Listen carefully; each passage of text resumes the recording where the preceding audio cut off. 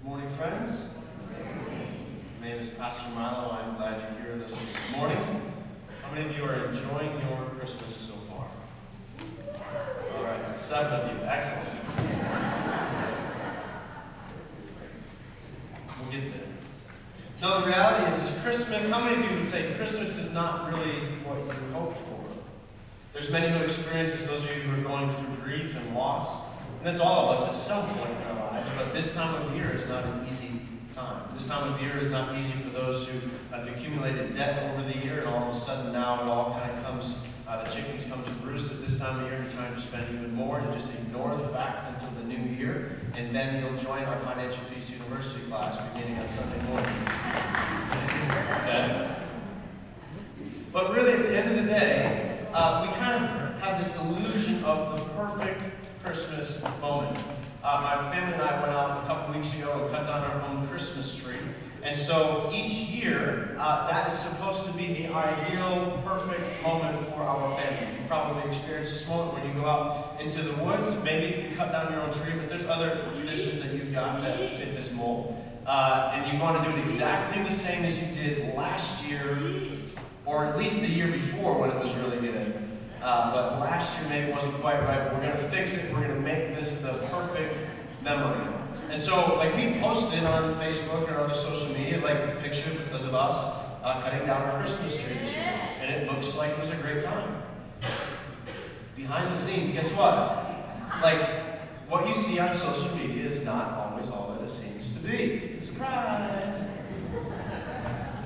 So us going down and cutting our Christmas tree had a few moments of greatness. It was awesome. But there was a few less exciting moments, most of which having to do with our kids getting ready to go. We didn't get ready to go as quickly as we hoped, and we didn't get to where we were going as quickly as we hoped. And suddenly, between my spouse and I, things weren't as good as the Christmas spirit would suggest that they would be. It's only funny because you know exactly what I'm talking about. So for some reason in my mind, and maybe you grew up in my generation, so you do, like, does everyone know who Mary Kate and Ashley Olsen are? Have an idea of who that is? Okay. In our house, I have 3 younger sisters, so they did a Christmas special one year. Mary Kate, Ashley Olsen Christmas, and so that story is in my mind of, like, the fake, perfect Christmas. Because if you know anything about Full House, like, everything that Mary Kate and Ashley Olsen do, like, it all has to come out to a perfect moment. And in this particular Christmas story, you know, everything happens wonderfully by the end, and the guy falls in love with the girl, and the kids are happy, and they get adopted, and then someone wins the lottery. It's all part of the Christmas story. They live happily ever after. The reality is the reason why we are hungry for the perfect Christmas is because there's shadows of actually what heaven will be like someday. This idea of this perfection, this Hallmark card Christmas that we think that we're pursuing, and we do it in what we think is a godly way. We want to put Christ at the center of Christmas, and so then everything will be perfect. But you have to understand that we are still fallen, broken people.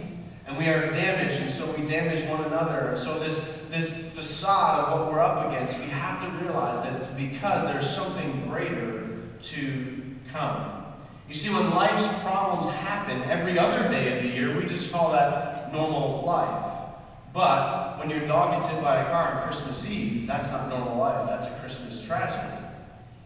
But really, at the end of the day, those are just normal life type of things. And then holidays bring a lot of extra events that brings craziness on top of our craziness, and we all know that this is true. We all pretend that that's part of the perfect Christmas moment. I'm not trying to be a Grinch. I get that, like, I am full of holiday spirit, right? I really enjoy this time of year. I'm not trying to mess with us on that, but I want us to realize that really this conversation is about something bigger. This mystical Christmas snapshot is something that is only in our minds because we are hungry for something else. Not just believers, actually the unbelievers as well. There's something in all of us that is hungry for perfection because it is built inside of us, and it is something that God has created for us, but at the same time, sin keeps us from that. And the bottom line is every man, woman, and child that are on this planet are longing for Emmanuel, the word we talked about last week, God with us. But as we look towards the book of Revelation, as we look towards that times, it's the second advent. You see, they were waiting for the Christ child to come. And in the same way, we are waiting for the coming King and for the kingdom age to come. So we asked the question last week, why would we be in the book of Revelation during Christmas season? Let's continue that line of thinking. Open up your Bibles this morning. Revelation chapter 4. Revelation chapter 4. I'll be in the New International Version this morning. If you're using the black Bibles in the pews, find page 1289. 1289. We get to ask this question. So we're living this Hallmark card idea of Christmas, and it's actually pointing us to something greater. It's pointing us to heaven. What will heaven be like? Well, I'm glad that you asked. We look in Revelation chapter 4, chapter 5. And that is where we will truly experience peace and goodwill towards men. The long story short, I'm going to give this at the end of the sermon, and I'll give it to you there again. The long story short is this. It's all about God's glory. We were created to worship. The first pages of a purpose-driven life. Saddleback Church, Rick Warren, the first page, first sentence. It's not about you. It's not about you. It's all about worship. And so we're going to tie this week's vision, what we see in chapter 4, into last week's, where we talked about that fairy tales start like this. They say, once upon a time. Or they start in a galaxy far, far away. But that's not the way that the New Testament starts. The New Testament, the Gospel of Matthew, starts with what? It starts with a genealogy, so that we can make this connection to real time and real history. Why? Because for us, Christianity is built around, it must be built in concrete, factual time and space for it to be real. That is why Christianity is so focused and so important that Christmas is representative of Jesus Christ. Yes, all of the other things that we celebrate at Christmas are beautiful and they are fun, but do not miss that this is the basis, the foundation for who we follow. Because if Jesus is the Messiah, if Jesus is the promised deliverer, then Jesus is coming back to restore his people. See, the Christmas story is real. As the book title said a few years back, heaven is for real. Heaven is for real. Revelation really matters. So in Revelation chapter 3 and 4, we looked at last week, Christ has just spoken to the churches who are walking through war against sin and suffering. Some of them are thriving, and Jesus is telling them to continue that, to endure. But then there are others who need encouragement to hold fast to God and to preach the gospel, because they are getting pulled away, drawn away by the things of this world. So how does God motivate his people to stand fast in suffering? How does God help them to stay firm, stay rooted, stay grounded in him? He gives them this snapshot, a vision of himself. He says, what you're about to go through, what you're going through right now, let me tell you why you're in this battle. Let me show you what you're fighting for. What is the trophy at the end of the day? Let me demonstrate that for you. And it is really the glory of himself, Jesus Christ. He says to them, see your suffering in light of who I am. See your battles with sin in light of who I am. Spread the gospel in view of the glory of God, how great I am. The point of Revelation 4 and 5 for these people in the first century, as they are looking at these letters that were written to them by the Apostle John, as they are reading through these things, it is all about the revelation of who Jesus is. And it is no different for us today. So my goal for you today, as we walk through the next few minutes, a few chapters here, is that the glory of God comes out. That you see the glory of God demonstrated in a real practical way, that it feels tangible to you, that it would put a new song in your heart. As we come into Revelation 4, the Lamb is going in Revelation 4, chapter 5. He's going to be taking the book, or taking the scroll. All heaven will burst out into a song of praise. And that's the basis of the message this morning. It is a new song. Music is a powerful thing. There's something about music that draws something out of us that's intangible. We can live out some different emotions with music. The power of music that can move us, propel us forward. Men, this one is for you. How many of you would raise your hands and say every single time that you watch the movie Rudy and you see Rudy run onto the field that you burst into tears? None of you. Every time that I see the movie Rudy, and Rudy bursts onto the field, the crowd goes wild, and there's this swell of music that just erupts something inside of me, and I sob like a little girl. Rudy. It's a beautiful moment. Maybe the movie Castaway, when Wilson, the volleyball, floats away. And again, the music swells and it pulls something out of you. Maybe it was, Jack, I'll never let go, Jack. I'll never let go. And the score just sweeps in and sucks your heart. Because music is powerful. Music is powerful. Every song I've learned, I love music, I love to study music. I spent some time doing this, and every song has a form, every song has a structure, every song has a path, a journey that it's going to take you on. And I learned this at the Armed Forces School of Music. I'd never actually heard it explained. I'd been playing music in bands and singing in orchestras for a long time, but I'd never had it explained to me until I was there, and it literally like woke me up to the music that I had been playing for a long time. Well, actually, there was 2 times that I was woken up at the School of Music. The first time, I literally fell asleep in the middle of rehearsal, and I woke up to the instructor coming through the band at me, throwing music stands each way, because that's the way the military does music. So all of a sudden I was eyeball to eyeball with a very upset conductor. However, the second time that I was woke up to music was when the path, the idea that every song has a journey, a path, an actual structure that we're going on, this journey that we're going on. And so if you're, Beethoven's Fifth is one of the most famous pieces of music, the da-da-da-da, right? There's this whole thing that is built around the first is this allegro, then andante, the scherzo, and allegro again. So there's this journey that it goes on, and those words, they mean it's a fast, the beginning of the song is this fast, upbeat tempo that gets you, and then there's the second form, the second part of it is this walking tempo. And then there's kind of the third movement of it is kind of a skip. You skip along. And then the fourth movement kind of draws you in again. But that same melody is kind of being played out throughout. More of a folk song style. What we have, a lot of our hymns are written this way, where there's verse 1, verse 2, verse 3, and verse 4. And the melody kind of plays through it, and you have this lyrics change. And a lot of times we miss out on when we sing hymns just as we see them in the hymnal, because that was actually designed to grow and to build. If you look at the lyrics, right, a lot of times that there was this overture that was being written over top, that there was a trumpet, or there was something playing, this additional tune that just brings it to life. So I'm going to talk about this morning is the song form, or the song path that we see in heavenly praise here in Revelation chapter 4, verse 5. So if you've got your bulletin too, there's a white sheet of paper, make your way there. I know it took a little time to kind of build the case here for us, so let's move quickly. The first step in the song form is the intro, the introduction.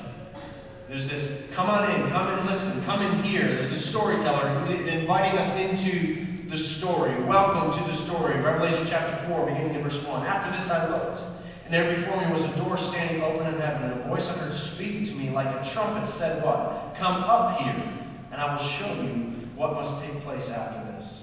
At once I was in the Spirit, and there before me was a throne in heaven, and someone was sitting on it. And the one who was there had an appearance of jasper and ruby, a rainbow that shone like an emerald encircled the throne. Surrounding the throne were 24 other thrones, and seated on them were 24 elders. They were dressed in white and had crowns of gold on their heads. From the throne came flashes of lightning and rumbles and peals of thunder. In front of the throne, 7 lamps were blazing. These were the 7 spirits of God. Now I know I'm moving through this rather quickly this morning, but if you take just a moment to ruminate on the idea of coming into the throne room and coming in all of its glory, all of its splendor, and this rainbow encircling the throne, and just the beauty of the moment, that in this throne in the center, all around it, there's these 24 elders and on their thrones, and all the kind of, this moment that just kind of engulfs you, and the word awesome comes to mind. You see, the human heart was actually built to stand in awe of an ultimate, excellent, awesome God. You were made to admire God. He is the wonderful counselor, the mighty God, the everlasting Father, the Prince of Peace, the King of Kings, and the Lord of Lords. All of those things talk about just being awestruck before a holy God. We're introduced here. We are welcomed in. The introduction, we are brought into the throne room, and we see there, at the center of everything, we see God the Father on the throne. Also, you see this reference there to the 7 spirits. 7 being the perfect number. And we're not getting into all the details, but the book of Revelation is just grouped in groups of 7 again and again and again, talking about perfection. And really, as we look into this passage, you're going to see, if you've ever been to Darien Lake or somewhere else where you can sit down and someone will draw a caricature of you. And when you get that caricature back, it's not the perfect representation of you. Actually, what is drawn brings out some of your features, or features you don't love, like you've got a big nose with a wart on it. That's going to be enormously large and that type of thing. Your ears are going to be a little bit bigger. Your jawline's going to be a little bit stronger. But the reason they do that is it accentuates those features. What we see here in this description of what is happening in Revelation 4 and 5 is accentuating the features of the glory of God.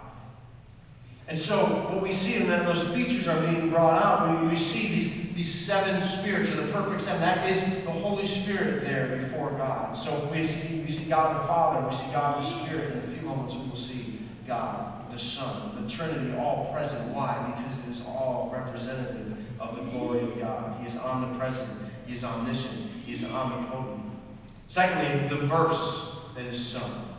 The verse being this ancient melody, seemingly, that just kind of ripples across. This verse, this melody that starts, those who are songwriters, they often will tour through the countrysides of different, through Africa, through Europe. They'll find these songs that people are singing, and they're not really sure where this melody is coming from. And that's kind of what the song, and that's a lot of times the verse of the song is grown out of that. The verse of the song being holy, holy, holy. Verse 6. Also in front of the throne, there's what looked like a sea of glass, clear as crystal. In the center, around the throne, were 4 living creatures, and they were covered with eyes in the front and the back. The first living creature was like a lion, the second one an ox, the third had a face like a man, the fourth was flying like an eagle, and each of these 4 living creatures had 6 wings that covered with eyes all around, even under its wings. Day and night they never stopped saying, Holy, holy, holy is the Lord God Almighty, who was and is to come. Whenever the living creatures give glory, honor, and thanks to Him who sits on the throne and lives forever and ever. The 24 elders then fall down before Him who sits on the throne and worship Him who lives forever and ever. They lay their crowns down before the throne and say, You are worthy, our Lord and God, to receive glory and honor and power, for You created all things, and by Your will they were created and have their being. There's some odd-looking creatures here, some powerful creatures with eyes everywhere and wings flying everywhere. They're these really incredible creatures. But the basis, don't miss the basis of what they are doing. Again and again, day after day, forever and ever, they continue to say one, Holy, holy, holy is the Lord God Almighty, who was and is to come. And they have been doing so in the past, the present, and the future. And don't miss that God's throne is at the center of everything. Everything centers around God at the throne. Everything in the scene, everything in the world, we have to remember that everything, every facet of all that we do, God is at the center. Everything. At school, students, you are working on exams, particularly college students are finishing their semester, exams are coming, there's all kinds of things coming. All of those things need to center around God. Every subject you study centers around God. Science, math, English, all of those things all center around God. Why? Because God created everything and all things. Holy, holy, holy is the Lord God Almighty, who was and is to come. You will not understand your work, whatever your work might be. You may work in construction. You may work as a lawyer. You may work as an accountant. You may work a blue-collar labor job. You might work on the internet and you write blogs for people. Whatever it is, understand, at the end of the day, unless you understand that God is the center of the universe, everything in your work ultimately revolves around Him. You are missing the point of this scene. So picture this. All of heaven, all surrounding the throne. And yet all of heaven also knows it has witnessed this sinful collapse of the world. For centuries, upon centuries really, time has passed, this rebellion against God, and Satan continues to assault this world. And there's martyrs in heaven, believers who are there in heaven who have been asking, oh, how long, O Lord, will you wait to judge the earth? Just like the prophets used to say.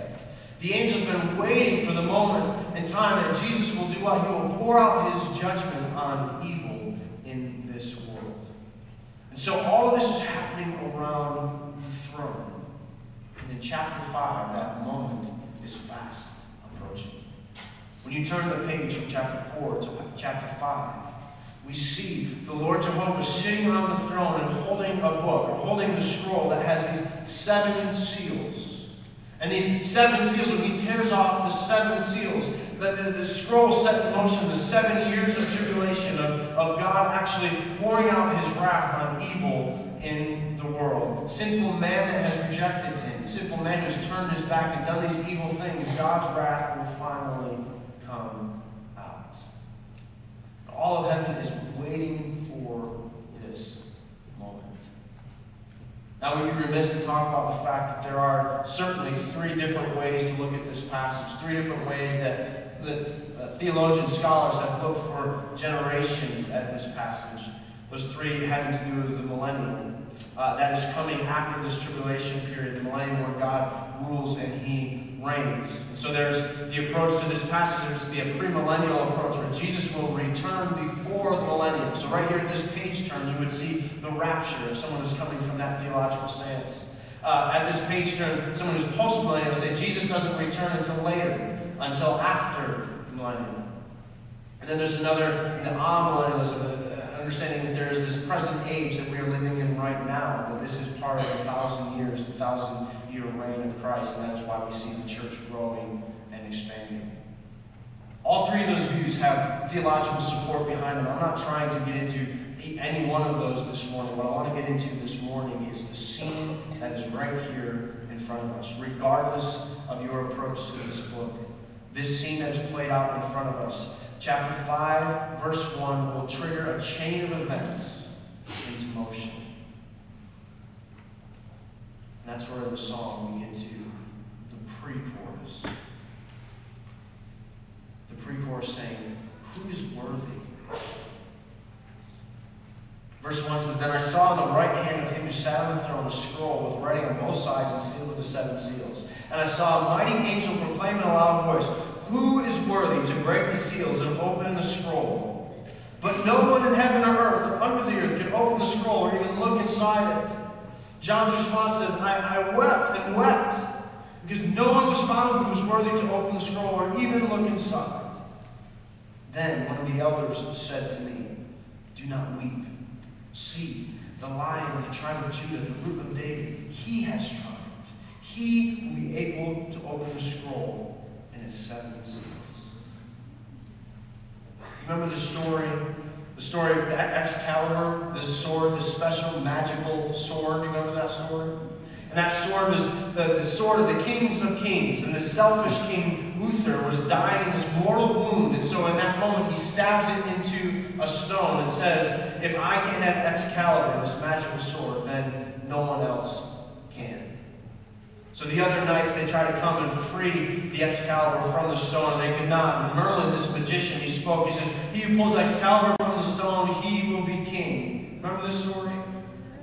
After that, each year, the knights from all over the land, they would come and they would fight and they would duel it out for the opportunity to go over and try to pull the sword from the stone. And as time passed, the sword and the stone became almost a forgotten legend, but at the same time, there's this battle going on until there's this one squire who accidentally lost his sword, and he comes across this stone and he reaches and he grabs the sword and it just pops out. King Arthur had this stone sword in his hand. In a similar fashion, the angel is seeking the one who is worthy to be able to open the seals. The story I just described is a mythical kid's story. It has nothing to do with reality, but what we're dealing with here as the proportions of the end of time. Someone is going to need to open this seal. They are looking for it. The response is silence all throughout heaven. There's no one that has ever lived, no angel, no created being, no person that is worthy to open the seal. So here John, he may not exactly know what's going on in this heavenly scene, but he does know, he can seize the importance of the moment. That God has this plan that he's about to execute. He's about to go forward with, but no one is worthy to open up the seals. He is to weep and despair in the moment. He doesn't realize that the angel's question was really rhetorical. Because everyone who stands around the throne, every being, every person in the room, minus John, understands that there is only one who is able to open it. There will be no one worthy except for the one. So you see this contrast between 1 minute of no one being able to open the seal to the next minute someone is being able to open the seal. That moment is this shift in time and space. And throughout history, from the beginning of time, men and women have come and they've lived good, moral lives. And they've come and gone. There's been brave ones, there's been strong ones, there's been great ones. And yet all of them have fallen prey to sin. All of them, every single man, every single woman became a slave to Satan in the end. And every year, generation after generation, every single man and woman had succumbed to death. But then there came another man, unlike anyone previous. Then there comes a man who is not enslaved to Satan, whose wholesome and pure life actually crushes the head of the snake, Satan, and sin. This man did not succumb to death. This was the root of David. The Lion of the tribe of Judah has come, and he has conquered. So as the path of this song plays out, the introduction, welcome, come on in, the verse, holy, holy, holy, was sung. The pre-chorus, who is worthy? The chorus starts to come at you, and it starts to come out that, behold the Lamb of God. Verse 6, then I saw the Lamb, looking as if it had been slain, standing at the center of the throne, encircled by the 4 living creatures and the elders. Over in the Gospel of John, the author, the same author most likely, who writes in the Gospel of John, he's right there talking about John the Baptist who had been out in the desert baptizing those so that they had this outward reflection of an inward change of repent, for you shall perish. Repent, the kingdom of heaven is at near. And he turns and he looks and he says what? Behold, the Lamb of God who takes away the sins of the world. And in the same fashion, John is writing that here. The Lamb, verse 6, had 7 horns and 7 eyes, which are the 7 spirits of God sent out into the earth.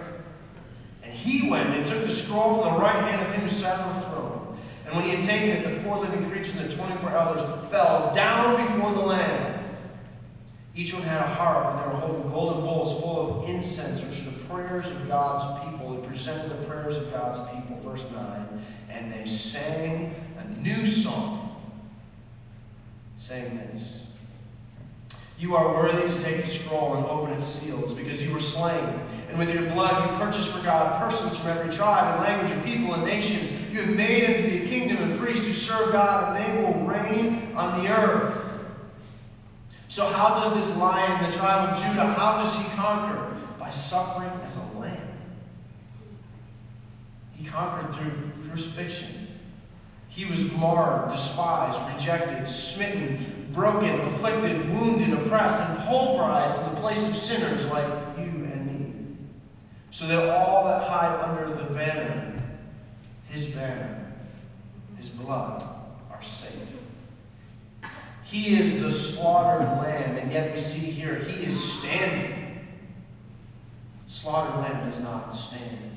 He is standing before the throne. This lamb has endured death, and the lamb has defeated sin and has defeated death. This lamb who bears the scars that shows of death is ultimately sovereign over death. This is the greatest news in all the world. The Lamb who stands there before the throne. As God reigns, he's the sovereign Lord of all. And he walks up to this majestic, awesome throne. He walks up to it. The audacity to walk up to the throne and take the scroll from the hands of him who sits on the throne. No one in heaven or earth has ever been able to take, would never walk, and he just walks up, surrounded by the throne and all of its glory, all the elders, all that are there. When he does so, the whole room erupts into a new song. Last week we had the choir sing. Here on my left, your right. The choir was singing last week, and we did this new song. It was a nice song. It has this melody line, he shall reign forevermore, forevermore. And it just builds. The song was beginning to grow. Where's Sue at? Sue McDonald is conducting. So I spent a lot of time in music. I consider getting my master's in conducting. And so there's a lot of different moves that you can use to try to pull music out of people. And so as the song swells, normally your arms get bigger, you get wider as you want the song to grow. But Sue did something I have never seen before. I don't know if you were here last week. Maybe it's because she works with kids, I'm not sure. But for he shall reign forevermore, there's a key change in the song, and she wound up and she went like this. The choir's here in front of me, she said, he shall reign forevermore, and she drew back, and she did, BAM! And she threw a fireball into the choir. And they all just went, like that. And they sang, and he shall reign. And all of us who were in the congregation that week just went, whoa. Nice job, man.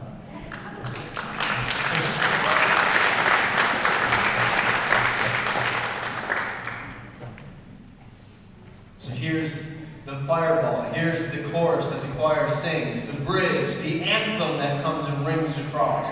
Honor and glory and praise. Verse 11, and I looked, and I heard a voice of many angels numbering thousands upon thousands, and 10,000 times 10,000. They encircled the throne, the living creatures and the elders.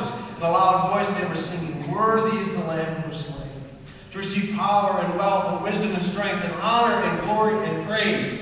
And then I heard every creature in heaven and earth, and under the heaven and under the sea, all is in saying, to him who sits on the throne and to the Lamb be praise and honor and glory and power forever and ever. Amen. Every voice sings. If it's an orchestra, every instrument plays. The percussion section is in the back, and they're banging on all kinds of stuff back there. The cymbals are crashing, the timpani is going, the bells are being rung. This is the moment all creation sings. Forevermore, forevermore. Then we come to the outro. It's pretty simple. Amen. The four living creatures said, Amen. And the elders fell down and worshipped. This huge moment has erupted. And those elders, the living creatures, the elders who began the work of praise and adoration in Revelation chapter 4 and 5, it was proper that they would be the ones who conclude it, and they bring everything back into this last and final response. They say Amen, and it says that they all dropped and worshiped before the Lord. The whole universe is sublimely represented in the stately, profound adoration of this Lion, the King of Judah, the Lamb who stands before the throne. I feel this moment, this secret moment that they have been able to experience of being there before the throne and all that has been built into that. This disclosure of the great mystery of opening the seals.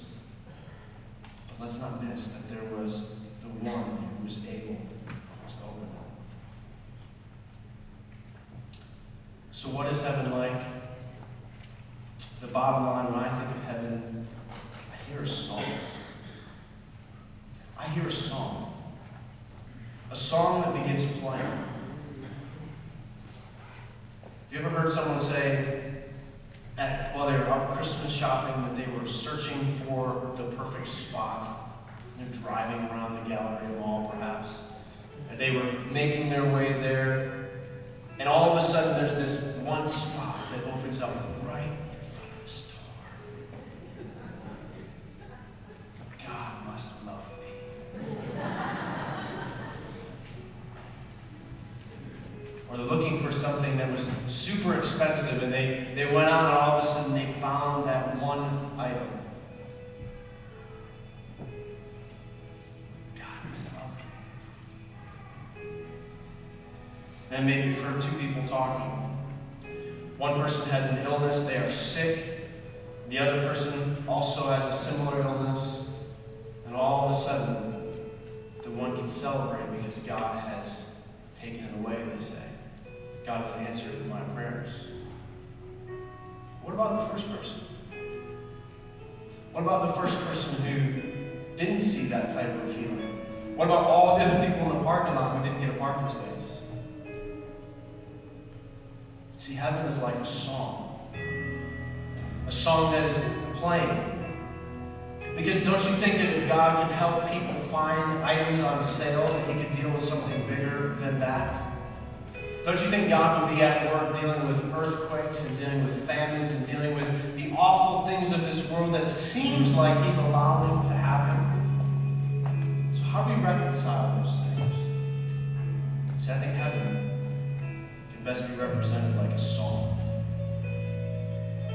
When you think of God, what is the picture? When I say the word God, that comes to mind? What is the image in your mind of who God is? Because when I think of God, when I think of heaven, I hear a song. A song that is playing all around us, and it's being hinted at all around us. You see, we can have this approach that God started the world and spun it into motion, and just stands back and lets it all happen. And intervenes if He wants to help you find a parking space. But we can understand that there's a song being played. There's this song being played that God is active and interactive at all times with you and with me. So the question is not whether the song exists. The question is whether you are playing in tune with the song. As the music swells, as the music grows, as end times are coming closer and closer and closer, are the notes that you are playing, are they in tune with the bigger story that is there being represented? As the song grows, can you see it? Can you see what the glory of God is being represented? Can you see the orchestra forming? Can you see the mighty beings coming and playing their instruments and taking their seat in the orchestra? Are you in your seat? Are you playing the right notes? Are you playing in tune? Maybe you have a sense like this relationship isn't for you. You understand that God is big and you're not maybe connected to Him.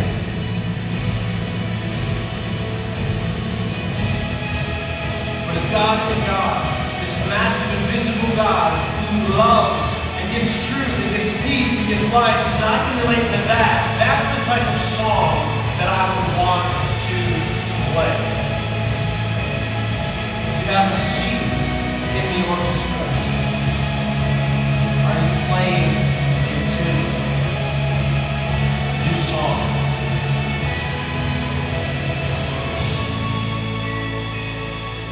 I came, He says, for everyone to have life, have it to the fullest.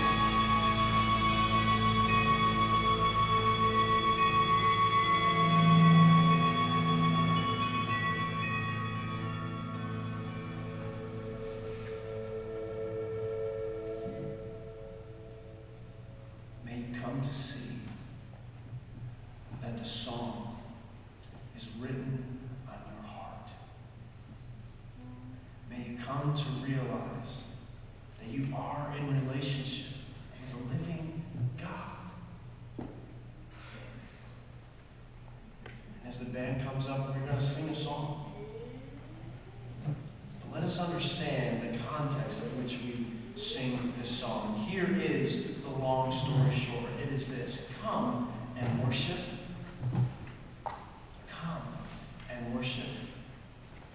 In Matthew chapter 2, verse 1, it says, after Jesus was born in Bethlehem in Judea, during the time of King Herod, Magi from the east came to Jerusalem and asked, where is the one who has been born, the King of the Jews? We saw his star when it rose and have come to what? To worship him. Verse 9 in the same chapter, after they met with Herod, they heard from the king. They went on their way, and the star they had seen when it rose and went way ahead of them until it stopped over the place where the child was. When they saw the star, they were overjoyed.